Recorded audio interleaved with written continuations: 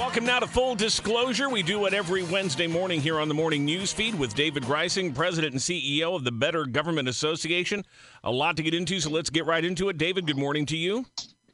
Good morning, Jim. Well, we start with a windfall of sorts headed to the state of Illinois under the American Rescue Plan. Billions of dollars coming to the state from the federal government. But windfalls ain't what they used to be, and this one may not go as far as maybe some people are hoping. What do we know about how the state is thinking about spending these billions of federal dollars? Well, it's interesting because Governor Pritzker and the two legislative leaders, Don Harmon, the Senate president, and Chris Welch, the Speaker of the House, published an op-ed in Crain's talking about their goals for this federal money, although they didn't get very specific. When you do drill down into the specifics, it's not really that promising. According to Susana Mendoza, the state controller, there's more than $2.4 billion owed to the Federal Reserve's municipal bailout program.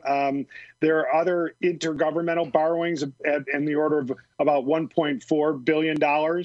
And Mendoza points out also that while the state gets $7.5 billion from this federal program, that does not all pay out at once. Some of that money comes during the current fiscal year, and some of that money comes during the next fiscal year. And so people who have really drilled down on this are saying there may not actually be that much money that the state gets to spend on discretionary projects because of Illinois' huge backlog of unpaid bills and borrowing $5.7 billion in unpaid bills right now. Those are probably going to be the top priorities. Well, and you have to also be very cautious about using one-time dollars for anything that could be a recurring expense. It seems like it makes a lot more sense to pay down the backlog of bills, pay down the borrowing, rather than invest in new programs, because if it's a new program, then it's got to be sustained after that federal money runs out. Absolutely. And case in point is education. The governor in his last budget did not make up the state's obligation under the evidence-based funding formula. So that was supposed to be $350 million in the last fiscal year. And again, in his current budget, he does not have new money for evidence-based funding, another $350 million. I talked to an education leader last week about this, and they said, you know what, we don't really want that federal money. It would be nice, but that one-time spending doesn't do the school districts any good. They need to have a reliable source of revenue. If you look around, Wisconsin Governor Tony Evers is spending this money on tourism, some infrastructure projects, and broadband. That's what happens in a state that doesn't get itself into such serious fiscal problems and actually can spend this money on things that help make the state a better place to live and a more effective economy. In Illinois, we don't have that option because of generations of profligate spending. And an interesting footnote to this, there's still even a little bit of discrepancy as to exactly how much we owe the federal government, how much we borrowed. We're getting different numbers from different sources. Yeah, that's true. Dan Hines, the governor's deputy that's in charge of fiscal matters, is throwing out different numbers than Susana Mendoza is. This is a confusing situation, in part because there are a lot of pieces of legislation. Not everything comes in the form of the American Rescue Plan, and even that comes in bits and pieces. It doesn't all come in one big check from the federal government. So there is a fair amount of confusion out there. And the trouble is there are a lot of zeros on all of these checks. And so when there's just a little bit of confusion, it can have an inordinate impact because of the size of the money that we're talking about. Just a quick programming note. We hope to get a little bit more clarity on some of these issues tomorrow with Comptroller Susana Mendoza joining Greg Bishop on the morning news feed. We expect she'll also be talking about whether she plans to appeal a recent court ruling that has interesting ramifications for Illinois lawmakers. This was a case brought by two former lawmakers who were seeking back pay, trying to reverse decisions made in legislation they actually voted for. They voted to freeze their pay, impose furlough days, made those decisions, and then turned around later and sued, saying those actions they voted in favor of were in fact unconstitutional. And this could have significant financial implications for the state, David. Right. These two people in question are Michael Noland of Elgin and James Claiborne of Yeah, the Belleville I'm area, sorry. right? Yeah, Belleville, yeah. yeah. Can't read my own writing here. And in case there's any question as to where Susana Mendoza stands on this, she called them, quote, shameless grifters for their actions here. And it is they have a lot of explaining to do, frankly. They both voted for these bills to stand down on any pay increases. The legislature had pay freezes from 2009 to 2016, and they're citing a constitutional language that prohibits the legislature from changing its pay during the course of a session. Now, very retroactively, after they're both out of the legislature, they both have no political cost to pay for this. They're saying, hey, we want some of that money back. They initially sued on behalf of fellow lawmakers, but a court ruling now has made it just really only about these two people trying to get their money back. So this is a matter of principle, but a very important matter of principle, because we don't want to see a circumstance in which politicians do what seems right at a moment, and then once they get out of office, go back and say, I shouldn't have been able to do that, and I want my money back. That's a really bad precedent to set. Well, it's a bad precedent. It's also a bad precedent to be passing bills that actually do pretty plainly violate the constitutional prohibition on reducing an elected official's pay during their term, because it's politically advantageous to do so. So one hopes there's lessons learned all around. Once you've voted for something, committed to it, you should stick to it. But also, maybe we shouldn't be relying on gimmicks to try to deal with our fiscal problems. We just need to make some tough choices. It's full disclosure with David Greising, President and CEO of the Better Government Association, here with us. David, let's turn our attention now to COVID, and the news just continues to unfold in the pandemic, even beyond the rising case numbers, positivity rate, hospitalizations. We've now got this new complication with the Johnson & Johnson vaccine on hold for now. And in the midst of all that, as we are in the home stretch of this legislative session, a lot of work to be done. We now have COVID cases at the highest levels of government, with staffers in both the governor's and the House Speaker's office testing positive. And we don't know yet how the ramifications of that, if others have been exposed, have to quarantine, how that's going to affect operations. Well, no doubt. For starters, this is a big problem for the entire state and really across the country. Illinois has not had any cases of these Johnson & Johnson vaccines going bad. It's only happened, I think, 8 people across the country out of the many millions who have received the dose. But it seems prudent that the government in Illinois, as with other states, has stood down for the time being until they clarify what the problem is with regard to the J&J dose. But in the Illinois legislature, or government, where we're seeing a staffer to Governor Pritzker testing positive, a staffer to Chris Welch, the House Speaker, testing positive, this reminds us all that this disease has not gone away, that these measures that people are taking, wearing masks, getting tested, et cetera, are still very important. Illinois' positivity rate is back up around 5%.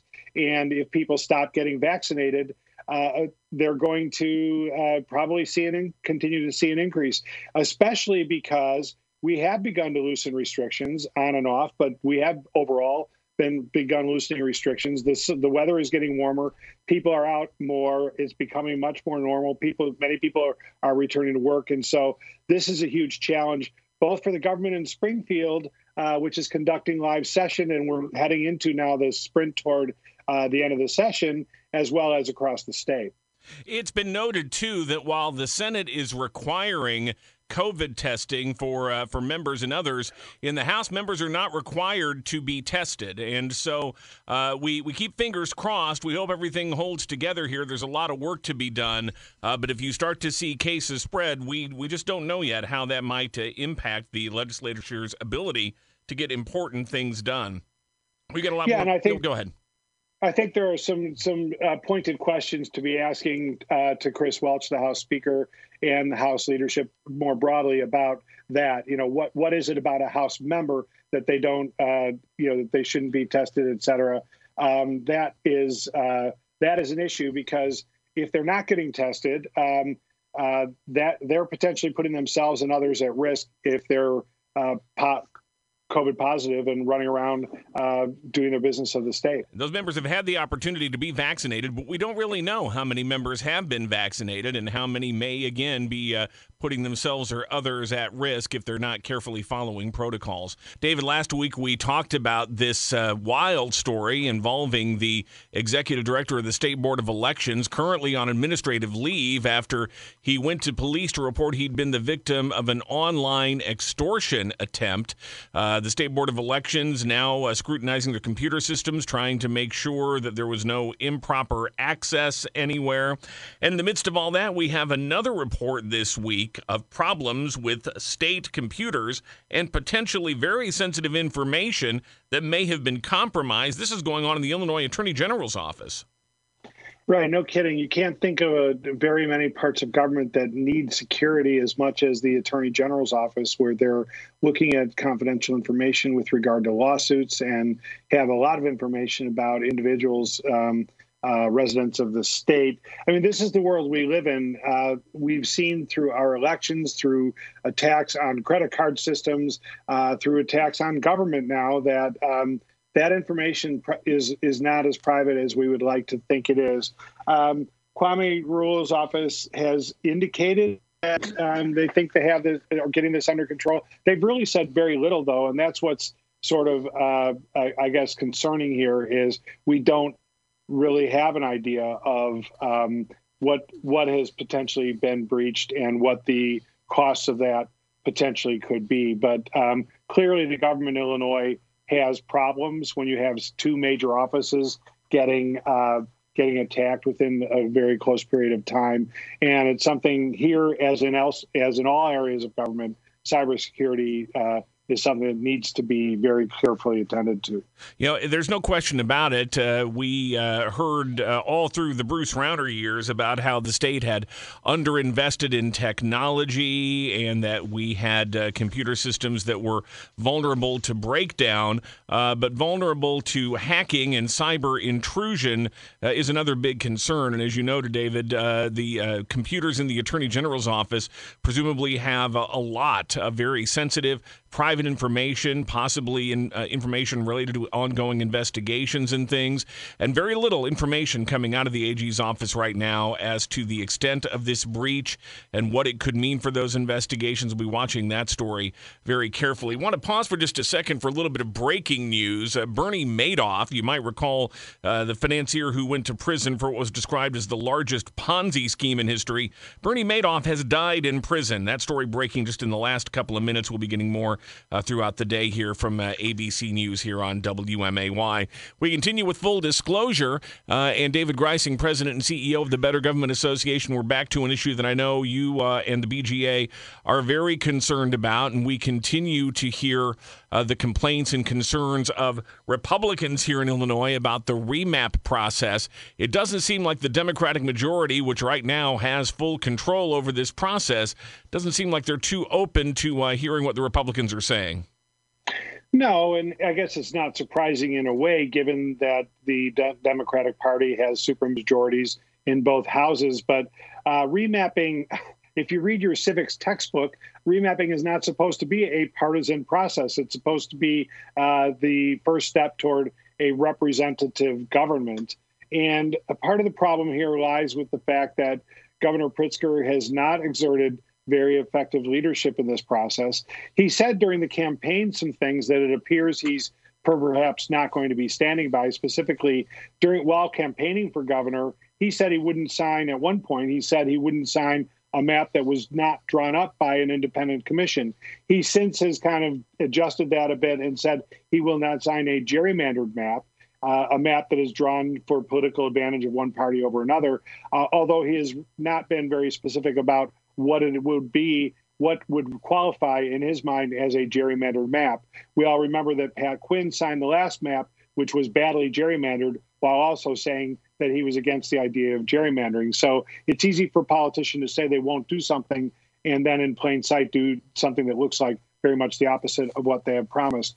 The Republicans are trying to do all they can to apply pressure to Pritzker on this and to apply pressure to the committees that are working on remap in the legislature, as well as the legislative leaders. But the Republicans, other than holding press conferences, they don't seem to be able to get very much done. And it certainly would seem that this is an issue that favors the Republicans from the political standpoint. Illinoisans will routinely say in polls they prefer a fairer, less partisan, more impartial and objective approach to redistricting issues. But the question is there any price to be paid for defying that voter sentiment there? Governor J.B. Pritzker may very well think that there isn't a price to be paid. And, of course, the Democrats, who have the vast majority of legislative seats, probably willing to take their chances with it as well.